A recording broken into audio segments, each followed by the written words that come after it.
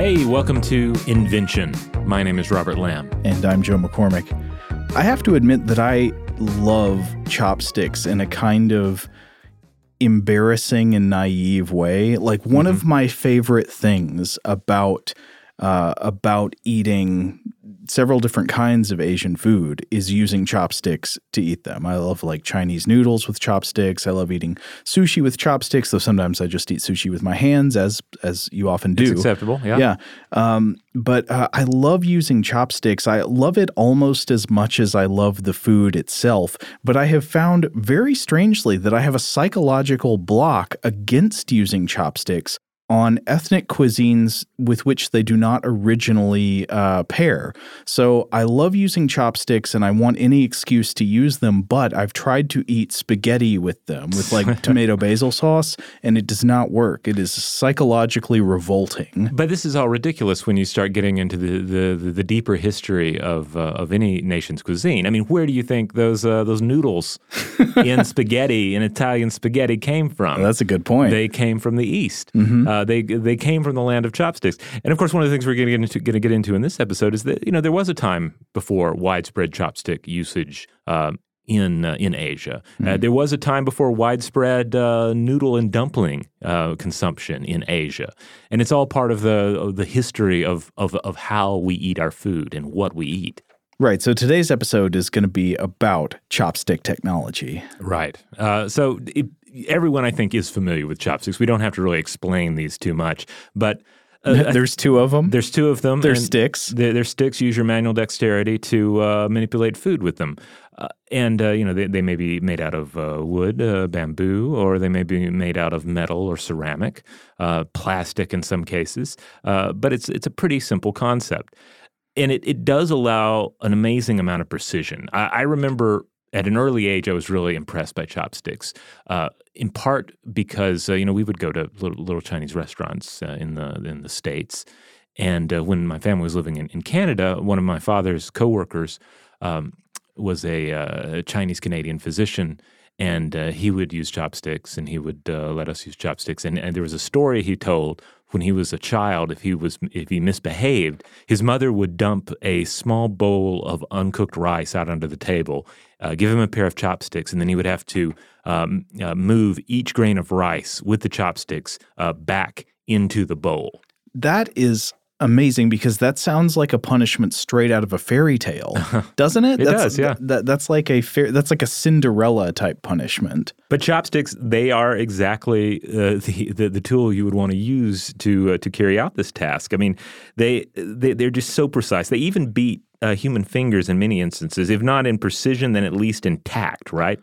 Because it allows you because so much of our use of utensils, it's about how do you eat the food effectively, but also in a way that doesn't insult the people that you're eating with. Mm-hmm. Likewise, if you're eating hot food, which has been popular in human culture, it behooves you to be able to handle that food without burning your fingers, and chopsticks allow you to do that. When it comes to picking up individual grains of rice one at a time, I found out that there actually is a Guinness World Record category for speed in picking up and eating individual grains of rice with chopsticks. Oh, wow. That's a thing you can compete in. So you can go the number of hot dogs in a minute thing, or you can go the number of grains of rice in a minute thing.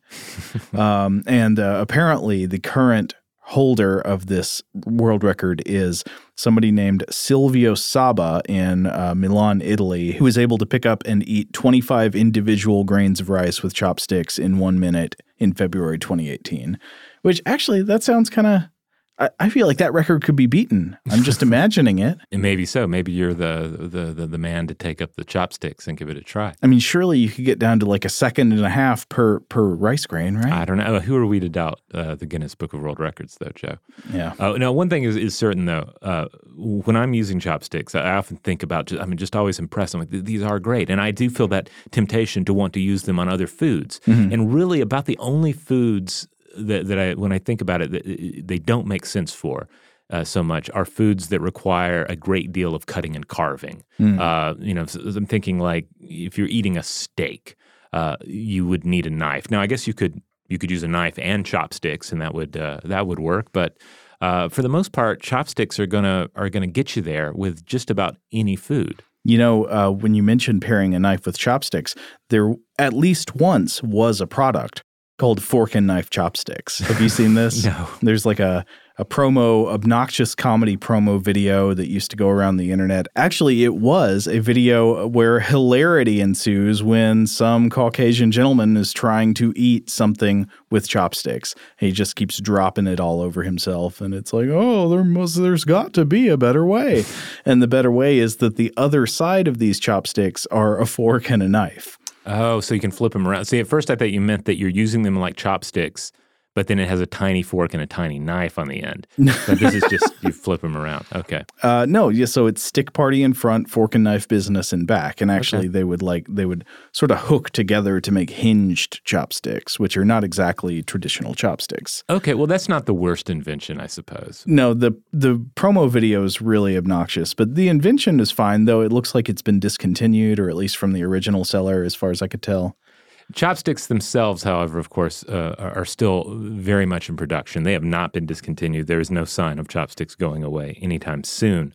In fact, I think I read about a problem with billions of disposable chopsticks being used every year. Yeah. If anything, the big take-home is if you like using chopsticks, if you find yourself regularly using chopsticks, invest in a set of chopsticks, a mobile set that you can carry around and use at home, and cut down on the disposable chopsticks. Now, where did chopsticks come from? Well, they came from China, and as we were talking about with our researcher for this program, Scott Benjamin, they popped up prior to 1200 BCE, though some sources say they've been around for nearly 9,000 years. But this is as cooking utensils, a way of moving ingredients around in a hot wok, for instance.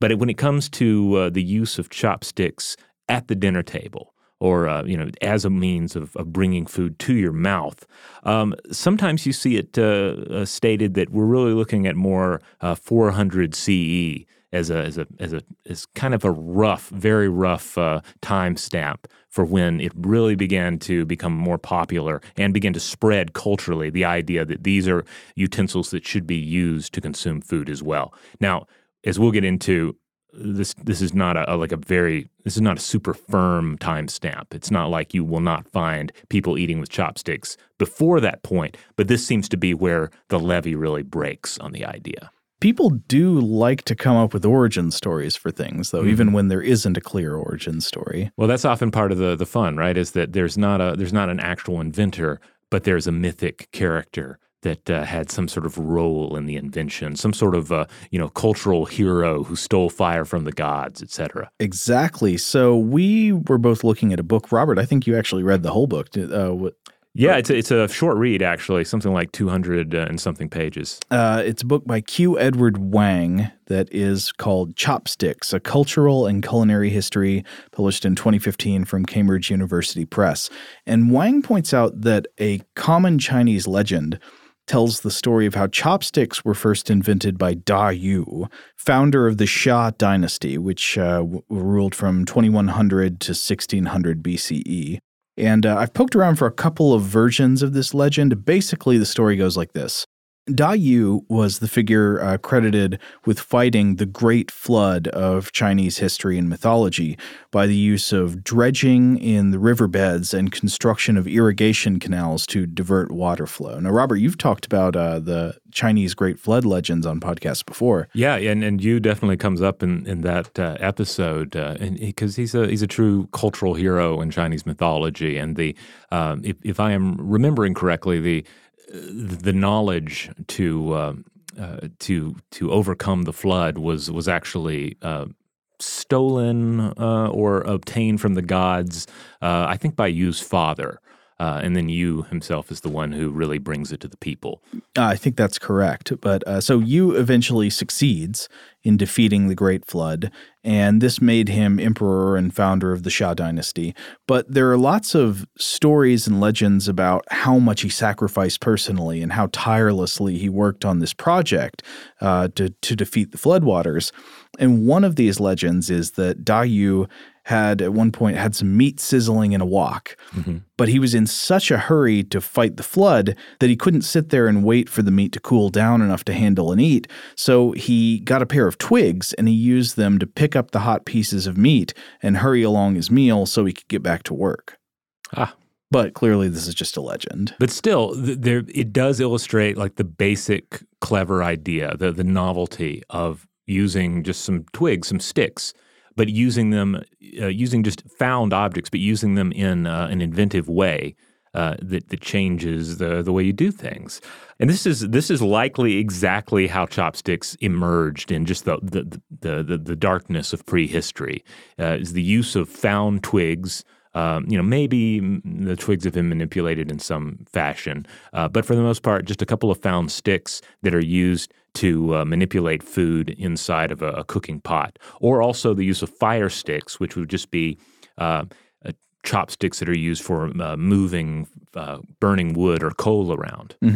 Now, one thing that I think is interesting about chopsticks that is different from the use of, say, a fork or a knife, or even, sort of like a spoon, but also somewhat different from a spoon, is that chopsticks, in a way, function sort of like extensions of the fingers. Yeah. They do a similar pinching action that you can do with your thumb and index finger, but they extend the fingers farther. They can handle hot stuff without getting grease on the fingers and all that. They can reach into soup and pull out noodles. They can do all that kind of stuff, but they, in a way, feel like a more natural extension of the pinching, grasping action of the skeleton itself. They feel like more like they emerge out of the schema of the human body than, say, a knife, which, you don't have a knife and you don't have any sharp fingers. You don't have a fork, really. There's no stabbing, sharp tines on your hand. There's just nothing analogous to a knife and a fork on your body. Yeah, this makes me realize that, and granted, I definitely use fork and knife more than I use chopsticks, and I am not by any means an expert practitioner with chopsticks, but I do feel like I am far more likely to bumble and drop a fork, knife, or spoon than I am to bumble and drop my chopsticks.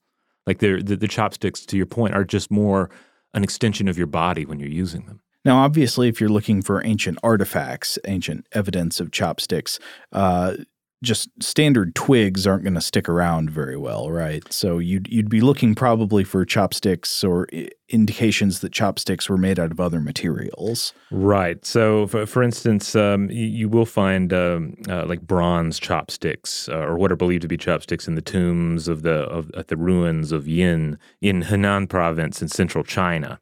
Because essentially what we're talking about here is a Neolithic invention.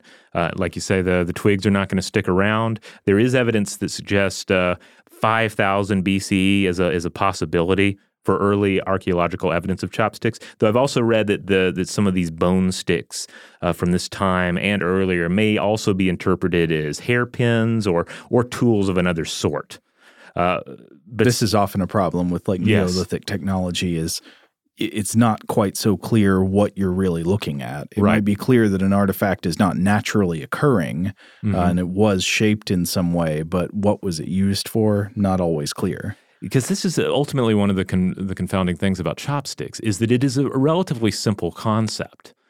You don't need anything beyond Neolithic technology to pull it off, and yet you don't see it emerging independently in other cultures. Ultimately, you just don't see it taking off everywhere. But it's a cultural difference, and you see similar cultural differences in tool use among chimpanzees, for instance.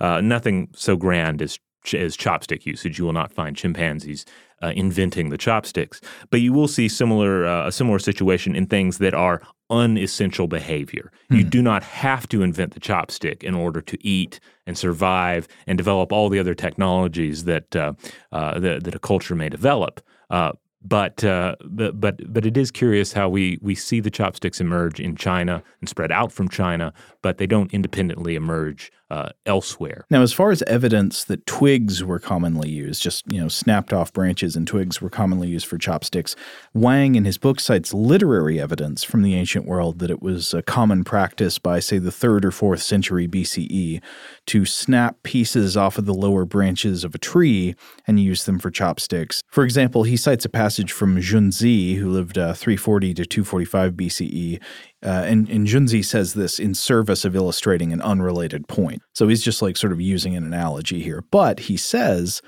if you look up at a forest from the foot of a hill, the bigger trees appear no taller than chopsticks, and yet no one hoping to find chopsticks is likely to go picking among them. It is simply that the height obscures their natural dimensions. So he's not really talking about chopsticks in this passage, but it just sort of makes passing reference to the fact that you might go, quote, picking chopsticks. So we have in this an ancient tool, an ancient utensil for the preparation of food. The question then is, how does it really leave the kitchen? How does it go from being just something that you use in the production of food to becoming the primary means of consuming said food?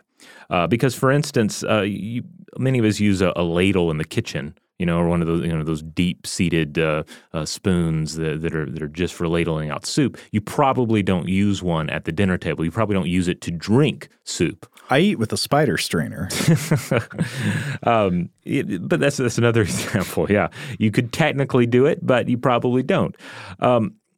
Speaking of spoons and soup, though, Wang gets into this, and he points out that the spoon was actually the most important eating implement for people in ancient East and Southeast Asia. I can see that. I mean, the spoon is going to be common to pretty much every culture, right? Because it is essentially just a retaining receptacle. Yeah. I mean, it can move pretty much any kind of food. You could eat steak with a spoon. Right. Yeah. If given the choice between a fork and a spoon, I rarely pick the fork. Right. I don't eat a lot of food that requires a stabbing fork anymore, so I'm more than happy with the spoon. Just give me the spoon. I don't even want to look at the fork. Anything I can do with the fork, I can probably do with the spoon, and then of course I can do it even better with the chopsticks. But the spoon was the most important eating implement for people in ancient East and Southeast Asia, and this is backed up by both archaeological and textual accounts. And there are many reasons. Some of these we've just hit on here, just the ultimate practicality of the spoon. But something else that Wang points out is that from antiquity up to the 10th century, millet was the dominant grain cereal in North China, Korea, and parts of Japan. And this particular substance is best cooked into a thick gruel that demands the attention of spoons rather than any other form of utensil. And boiling is key here because this was the age of boiling. Stews and soups, this is what you ate. Chopsticks, they crept in as merely a supporting utensil that you might use to stir around the depths to grab a few things out of the depths of your soup or stew. But for the most part, you're going to have to depend on that spoon. By the 10th century, Wang writes, wheat becomes the primary grain. And so you get wheat noodles, you get wheat dumplings, and then chopsticks become extremely important because these make it far easier to manipulate those noodles or dumplings. If you've ever tried to eat, especially noodles with a spoon, but even a dumpling can become a complete comedy of errors because a dumpling can tend to be a little slippery and you're trying to balance it on the spoon. No, you're better off grabbing it with the chopsticks. And then from the 11th century onward, he writes that rice, of course, becomes increasingly popular. And since rice clumps, chopsticks can be used to great effect with them. Oh yeah, and then in terms of boiling, well, by the 3rd century, he writes that by this point you had cooking oils, thanks to the millstone that allows you to break down the various seeds and whatnot that you're using to create that frying oil. So yeah, you don't have to boil all of your ingredients. You can fry them, and this means more reliance on bite-sized ingredients rather than giant bones and meat that are dropped in with your vegetables for the stew. Yeah, and though, of course, not all, say, Chinese cooking is the stir fries we're familiar with or whatever. That is one common feature of many Chinese recipes is things, not a big hunk of meat on the plate, but things sliced into bite-sized pieces. And the other thing about bite-sized pieces is that they cook faster. Yeah. They require less fuel. This becomes more and more important, many commentators touch upon. as fuel becomes an issue. Right. In Chinese civilization, there were points where suddenly like firewood is more expensive, harder to come by. Yeah. So what are you going to cook? Are you going to cook a giant slab of meat, or are you going to cook little slivers of meat that have been prepared, of course, in the kitchen and then fried up? And you can manipulate them with your chopsticks while they're cooking. And then, of course, when it comes time to eat, it is also the perfect implement to employ. Wang also points out that in pre-modern times, chopsticks also cut down on the risk of germs in communal eating. Oh, that's a good point. Which is an interesting point. So yeah, if people are, say, picking dumplings out of a shared dish, you don't have to reach in there with your dirty hands. You can pluck them out precisely with chopsticks. Now, it's important to note in all of this that, we can't simply say that people created chopsticks in this age or that they began to actually eat with them in another age. There's a lot of gradual change going on here, and there are some notable ancient accounts or legends or myths, what have you, of eating with chopsticks. And that's where we have to discuss the lavish lifestyle of King Zhou of the Shang dynasty. He would have lived 1075 through 1046 BCE. Okay, take me there. Take me to this ancient binge. He's best remembered as, what's the term? Party animal? Yeah, definitely a party animal. A real... a Bluto? A real Bluto.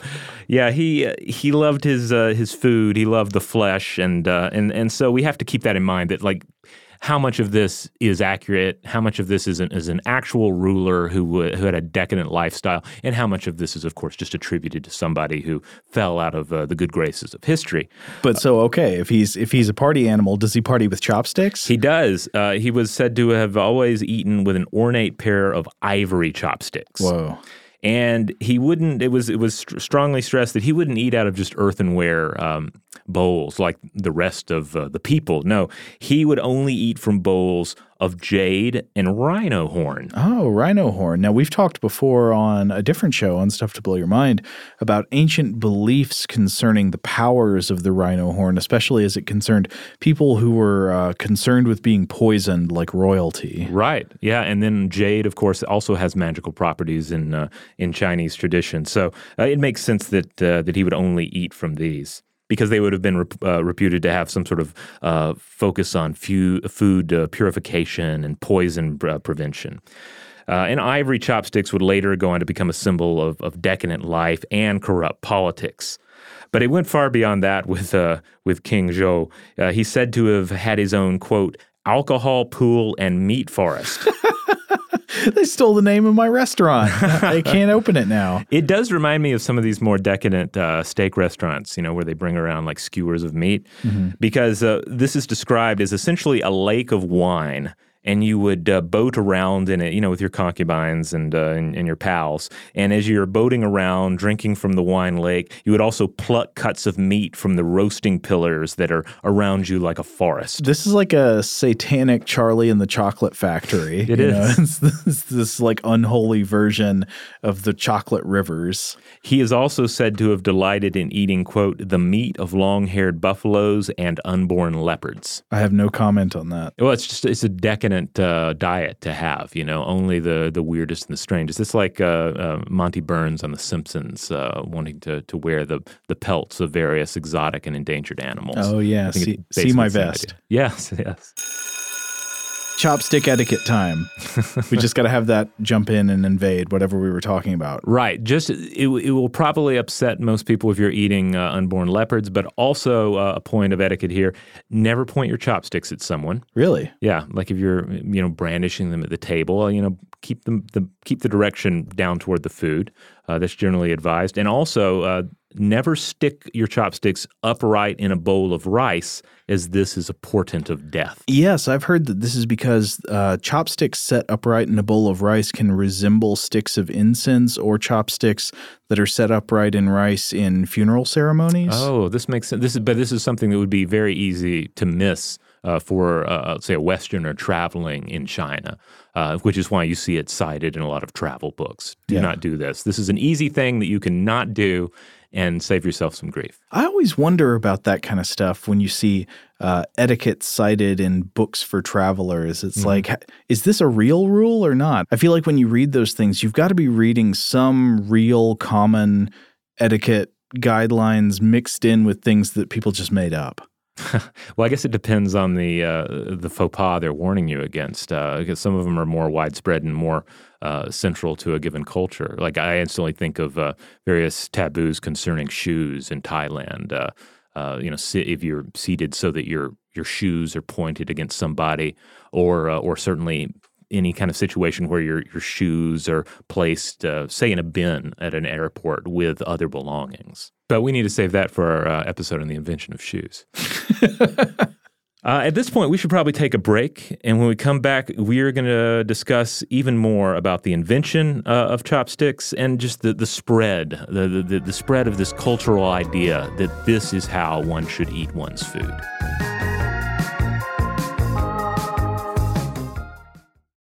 All right, we're back. Robert, divulge to me the wisdom of the great Confucius as it concerns utensil etiquette. Yes, this is interesting because this is where we find the connection between the great Chinese teacher, politician, and philosopher Confucius and chopsticks. Interestingly enough, I was just watching, I just finally began to watch Michael Wood's The Story of China, which is a fabulous documentary. He's done a couple of these before, one on India, one on England, and some other documentary features as well. But this is like I want to say it's like an 8-part documentary look at the history of China and Chinese culture, and it's really good. You can find it on, I think, Amazon Prime currently, and it's also on PBS in America. But the first episode does a wonderful job of breaking it down, just how political core Confucian teachings really were, governing about how you govern the moral character of a people via the ruler. So the ruler and his morals, they're the wind to the people's field of grass, dictating the nature of the people. Now, Confucius lived 551 through 479 BCE, a time during which we see the emergence of so many new ideas concerning human culture and the human condition. He's known outside of China as Confucius because this is the Latinization of Kong Fuzi, a.k.a. Master Kong. And we can hardly summarize his teachings here on the show, but he believed that through study, morality and virtue could win out over violence and tyranny. Ruling by example was better than ruling by law and punishment alone. His teachings, however, would only come to widely influence Chinese rule and culture after his death. But his teachings did spread, and it seems so too did his ideas on eating utensils. He championed blunt chopsticks over the use of knives, and is quoted as having believed that, quote, "the honorable and upright man keeps well away from both the slaughterhouse and the kitchen, and he allows no knives at his table." Now, it's unknown to what extent this impacted the actual use of meat in Chinese cuisine, but perhaps due in part as well to Buddhist influence. One sees meat used more for flavoring, the broth, flavoring vegetables by around the 1st century. This is really interesting because the thoughts of Confucius here actually remind me of something I read years ago about chopsticks that has been lodged in my brain ever since. And I think it might be part of my love relationship with chopsticks, why I'm always looking for an excuse to use them. They feel morally good to me. Yeah. Like something about using chopsticks isn't just aesthetically pleasing. It feels virtuous. I know that sounds quite silly, but I think one origin of this association in my mind is that when I was in college, I read a book called Empire of Signs by the French critic and semiotician Roland Barthes.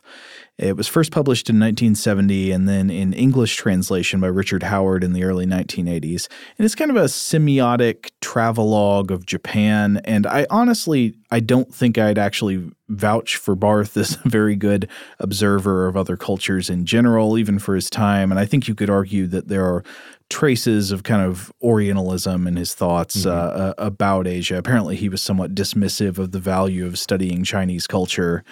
But I read this book many years ago, and Barthes' thoughts about chopsticks always stuck with me as kind of more interesting and perhaps more valid than a lot of the rest. So here's some of what he says about chopsticks.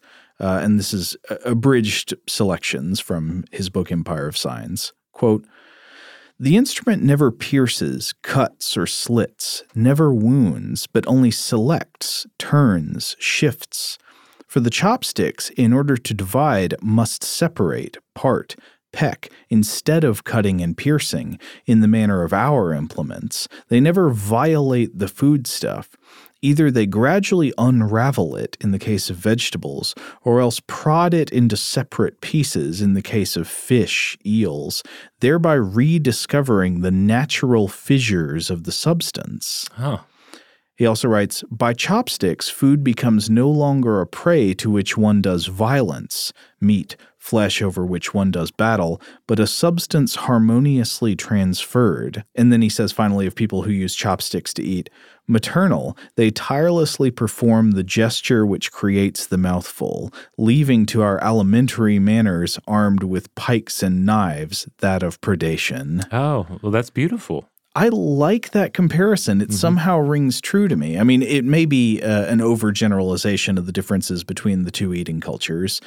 Europeans fork and knife culture on one hand and Japanese chopstick culture on the other hand. But I really feel like there's something to what he's saying about the fact that when eating with chopsticks, one does not make artificial cuts in the meat or in the food in general as it is presented to you. It's, it may have been cut already in the preparation, but any separations of the foodstuffs happen along natural lines of separation. So I can think about like if you have a stir-fried little head of baby bok choy on your plate and you're eating with chopsticks, the leaves come away whole as you peel them off. Or the fish flakes along the natural lines of its muscles. I have to say with bok choy, I'm more inclined to try and grab the whole thing with the chopsticks and shove it into my mouth, which is, I think, an important point to make here. We talk a lot about the precision of the chopsticks and maybe the brutal aspects of fork, knife, and spoon.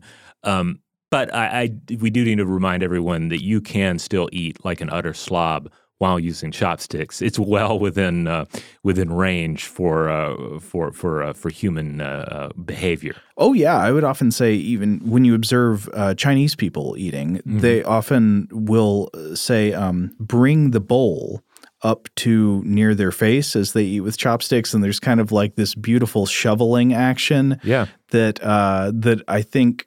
I think it might be a sort of I don't know what's actually etiquette and what's not. I mean, I feel like Western tradition would say you don't hold the bowl up near your face. Well, this gets into sometimes you hear it put forth that it's okay to slurp, like slurping the soup in certain Eastern traditions is a compliment to the chef, that sort of thing.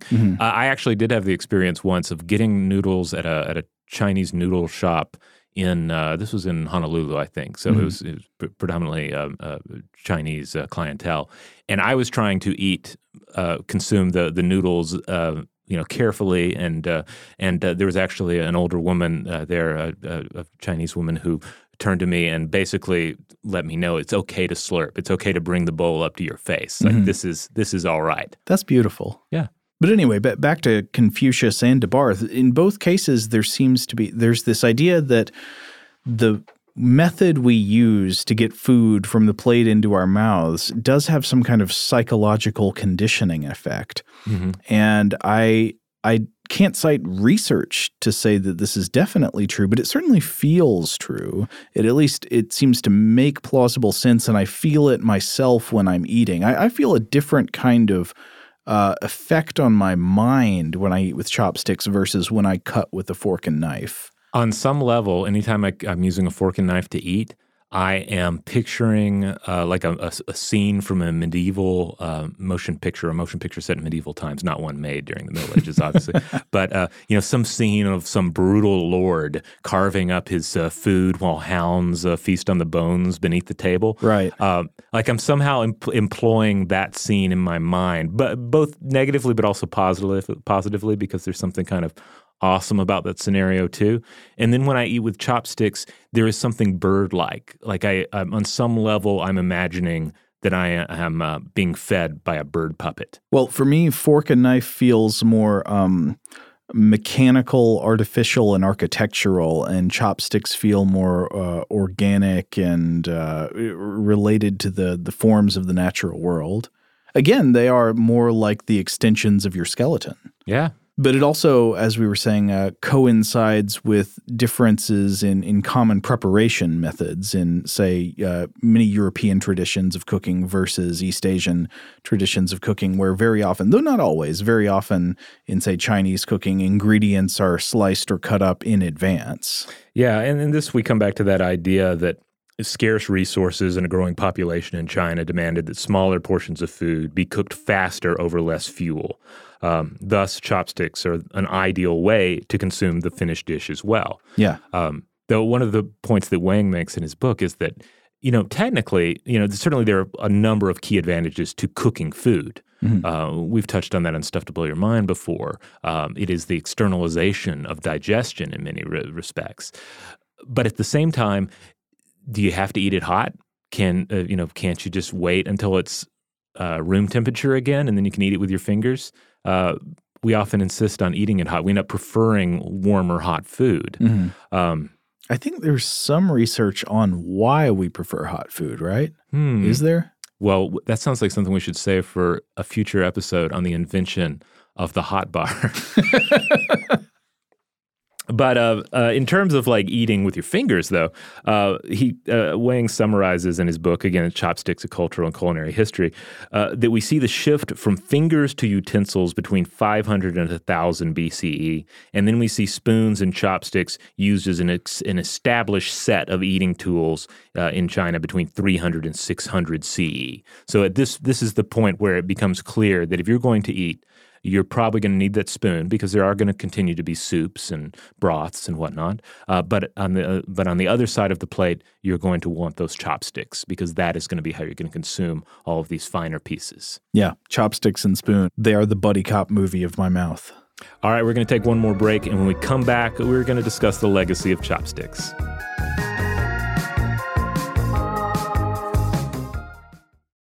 All right, we're back. Okay, Robert, we mentioned a little bit about random bits of chopsticks etiquette before. One thing we should point out is that there are definitely some regional variations on chopstick etiquette. The rules aren't the same everywhere you go. But some common examples that I've found reading about chopstick etiquette around the world would be, one big one is you don't stab food with the tip of chopsticks. Oh, apparently yes. That's not cool. Yeah, that's one you have to really break down for a child. When my own son was learning how to use chopsticks, I mean, that's you want to use them like the adults are using them, but it's difficult at first. And the first thing that comes to their mind is, well, I can just use this to stab my dumplings instead. Mm-hmm. And you have to say, no, do not stab the dumplings with that stick. It's like licking a knife. You just, it just looks brutal and weird. Yeah, except when Dracula does it. When Gary Oldman licks the razor blade. Gary Oldman can make anything look cool. But hey, here's another one. I read this in several places, and I wonder how common this rule of etiquette actually is. But what I have read in several places is something about Chinese chopstick etiquette. And it chilled me because I know I've violated this. I have done it. You know how sometimes you're eating a good bowl of some kind of stir-fried delight, maybe it's some kind of noodle dish or some fried rice or just some kind of stir-fry, and you might be searching around in your dish for that one delicious thing, that big piece of black fungus or that one last shrimp or something like that. Apparently, digging around with chopsticks in search of something can be seen as bad manners and is something referred to as, quote, grave digging or digging your grave. Huh. Well, on one hand, this seems like it's a rule against overutilizing the freedom of the utensil. Mm-hmm. But on the other hand, it also makes sense if you're thinking about a more communal eating scenario, right, where you're sharing one big bowl or one hot pot, etc. It's cheating for you to go digging around and getting all the choice pieces of protein out before anyone else can have a shot at them. Exactly. And also, I don't know if this is the reason, but I have to wonder if part of it is that it could be considered insulting to the host or the cook, right? Implying that the dish only has a limited amount of the good stuff and there's not enough of it and you want to dig around to find all of that. Again, it's the very thing you warn a child not to do. Don't just eat the shrimp, eat the vegetables too. Mm-hmm. For the child's own good, but also so as not to insult the host, right? Right. Because if you're just digging out the shrimp, the implication is, why didn't you just give me a bowl full of shrimp? Well, that makes sense. This makes sense as well. but also another piece of etiquette that we can all take with us, because sometimes it is hard to resist. If again, for that choice delicious shrimp in there in the noodles. Well, I find myself, maybe this is bad manners in general, but I find myself when using chopsticks, especially just trying to compose perfect little mouthfuls of things. Like I want to get everything lined up together, like a little bit of the carbohydrate element, a little bit of the vegetable, a little bit of the meat or whatever, and have that all just arranged just right before I shovel. Oh, yeah. And then if you're like me, you run the risk of it slipping. This is my possible interpretation here, is that sometimes we try and treat the chopsticks as a fork. Because with a fork, yeah, you can just go stab, stab, stab, stab, and you get your little taste sensation of 4 different elements lined up. The one-bite buffet. Right. But with chopsticks, sometimes when I try and do that, it can be an act of folly, because ultimately maybe I should be eating it piece by piece in a more chopsticks friendly manner. You know, one thing I've noticed when I watch a decent amount of cooking videos with actual chefs in the Asian tradition, so like Japanese chefs, Chinese chefs, and a lot of times I see them using chopsticks still in cooking. We mentioned that they originally played a big role in cooking, but I see this still happening. They're like chopsticks used in a wok, chopsticks used for, say, tempura frying. Yeah, and then you'll also see with modern gourmet chefs, anyone who's ever watched some sort of a Netflix cooking show has seen these gourmet chefs using tweezers, but in some cases chopsticks, to carefully align the food on the plate and make sure everything's positioned just right. That's essentially the same principle. I mean, what are tweezers but less proper chopsticks? Have you ever seen our coworker, Dylan Fagan, eating Cheetos out of a bag with chopsticks? No, I haven't noticed this. Genius. Yes. Doesn't get any Cheeto dust on his fingers. He'll have the little bag there, and he's going at it with chopsticks, and it's so cute.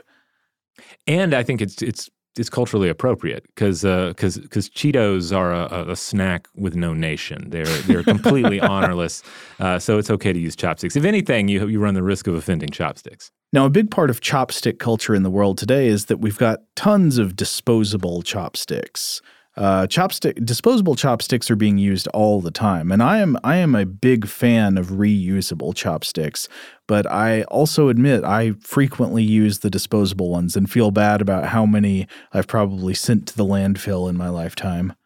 Yeah, some of the research that was provided for us from Scott Benjamin on this, he points out that disposable sets, typically bamboo, weren't really created until the 1800s. And this was largely a Japanese creation. And today, disposable chopsticks are a bit of a problem. In Japan alone, around 24 billion pairs are used each year, about 200 pairs per person each year. That's a lot of waste. Yeah. But then again, lest Western listeners be too judgmental on this fact, I just remind everyone to think about your disposable straw usage. Yep. Think about your disposable fork, knife, spoon, and spork usage. I think these are all part of the same problem. Oh, absolutely. No reason to single out Japan here.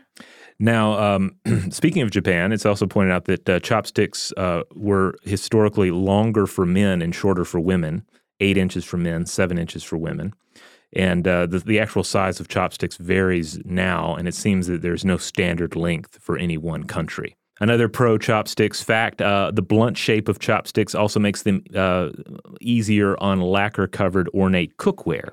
Again, you're not going to be stabbing and slicing with fork and knife on it. You're going to be more politely poking at them with pieces of wood or in some cases, of course, pieces of metal.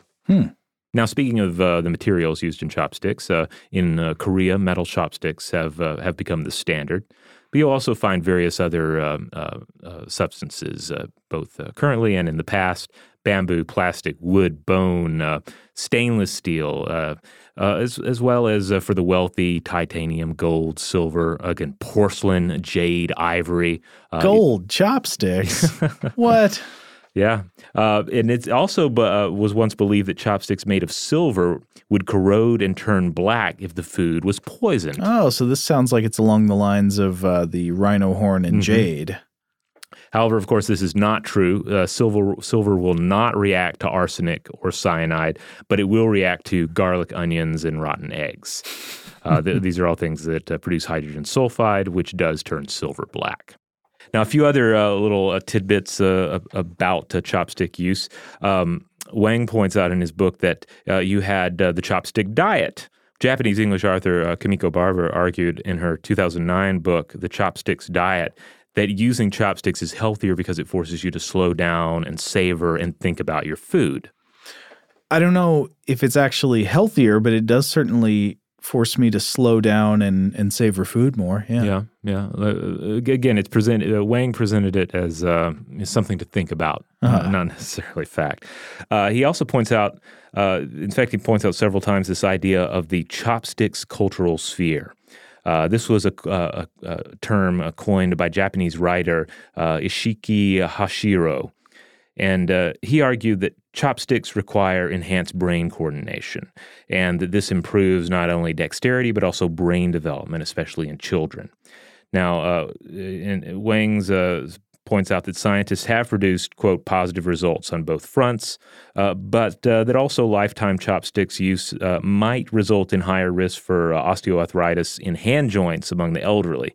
More work is required in both areas, though, and perhaps this is something that we could follow up with on Stuff to Blow Your Mind in the future. Yes, I'd definitely be interested in that, especially given what we talked about earlier, that at least firsthand experience really makes me feel like chopsticks are doing something to my brain. Mm-hmm. So it feels like something different is happening to my mind when I use them as opposed to fork and knife. Now, chopsticks also show up in another interesting place in a now semi-famous paper that is about the dangers of not understanding your sample correctly if you're a scientist and you're doing something like genetics testing. And it's a principle known as population stratification or population admixture that was discussed in a 2000 paper by Hamer and Sirota called Beware the Chopsticks Gene in the Nature publication Molecular Psychiatry. Now, the authors of this paper tell a story to illustrate how scientists can possibly be misled in genetics research if they're not careful, and the story goes like this.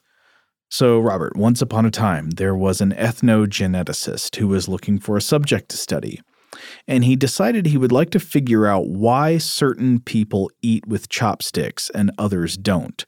So he rounded up a few hundred university students, and he gave them questionnaires to find out how often they use chopsticks, and then he took cheek swabs to get DNA samples from each of them. So his lab ran DNA analysis and cross-referenced the responses to the questionnaire with the DNA and found a huge correlation between one particular genetic marker right in the middle of a region previously linked to other behavioral traits and the use of chopsticks. And so then this experiment was replicated. It was performed at several other universities, and they all got the same result. So the original ethnogeneticist, he celebrates, he decides it's time to call up the media and tell them, I've found the chopsticks gene. It is a gene that makes people prone to eat with chopsticks. And this, again, is correlation. And as we frequently point out, is that one of the golden rules of science is that correlation is not necessarily causation. Right. Anything that is causation should be correlated, but there are lots of things that are correlated that don't have a causal relationship with each other. And this could very well be one of those examples, because in this story, unfortunately, the geneticist discovers only several years later that this particular gene is actually a histocompatibility antigen gene that has nothing to do with dining utensils, but it just happens to be an allele that's more common in people with recent Asian ancestry than with other ethnic groups. So the point is to illustrate that you could find a gene associated with a trait. The level of statistical correlation can be highly significant, and the test can be replicated many times, and it's still possible that your results are biologically meaningless. This gene has nothing to do with how you use your hands or what kind of utensils you favor. It happens to be more common in a population who uses chopsticks more often for cultural reasons. It's a complete accident of culture, and it highlights a general problem with studying populations. If you don't understand and consider the population you're studying, it's possible to draw spurious correlations. Using similar naive logic, you could probably find a French accent gene or a support for Russia's World Cup team gene. This does remind me of an early experience taking my son to a Chinese restaurant. My wife and I were there with him, and he did not know how to use chopsticks at the time. He's 6 years old and uses them extremely well. But when we first took him to this Chinese restaurant, the owner of the restaurant came around. He was saying hi, and of course he noted that my son is ethnically Han Chinese, and he pointed out to us. He said, "Don't let him use the cheating chopsticks, ones where you take a rubber band or a hinge." He says, "Don't let him use those. Let him just figure it out because he has it in his DNA." Well, that's kind of a sweet story. But yeah, it operates on exactly the same principle, assuming that things that are actually just accidents of culture and history are somehow in the body, that there's something in the body that makes you that way. Right. When really it is cultural information. It's cultural knowledge that is passed on. And in the case of learning how to use chopsticks, I will say that his advice was, I think, completely sound. My son learned to use chopsticks not by cheating and using some sort of rubber band and a piece of paper rolled up. He used them by watching adults use them, imitating what they were doing, using them poorly for a while, and then using them with competence. As an adult, I'm pretty good with chopsticks, but I did start using them at a slightly later age. I wonder if I'd started using them at an earlier age when I still had that neuroplasticity window open, if I'd started using them as early as I used a fork, if they'd feel more like an extension of my hand, just kind of this perfectly intuitive part of my body. Well, we could easily come back to a lot of this. There's a lot of food left on the table, if you will. Because indeed, like if you start earlier with chopsticks, are you in fact more skilled with them? And then there's the question of why isn't chopsticks usage part of one's DNA? Like how long does something have to be around in human culture before it is part of our human genetic legacy? And then to what extent does cultural knowledge make genetic information less important? Oh, well, you can certainly make that argument. I mean, a big thing about what culture is that culture is a great substitute for instinct. Yeah. You don't need quite so many inborn instincts that are hardwired into the brain if you have children who are born as learning machines and adults who can teach them what to do. Yeah, a lesson is learned by the individual in months, whereas it would be learned by the species across, 1 million years. Yeah. And I like that about us. I like that it's fun being a human because you can grow up learning to use fork and knife, or you can grow up learning to use chopsticks. The brain works either way. If we were some kind of lizard that just had like a hardwired fork and knife nervous system and chopsticks would never make sense to us, that would be a tragedy. It would.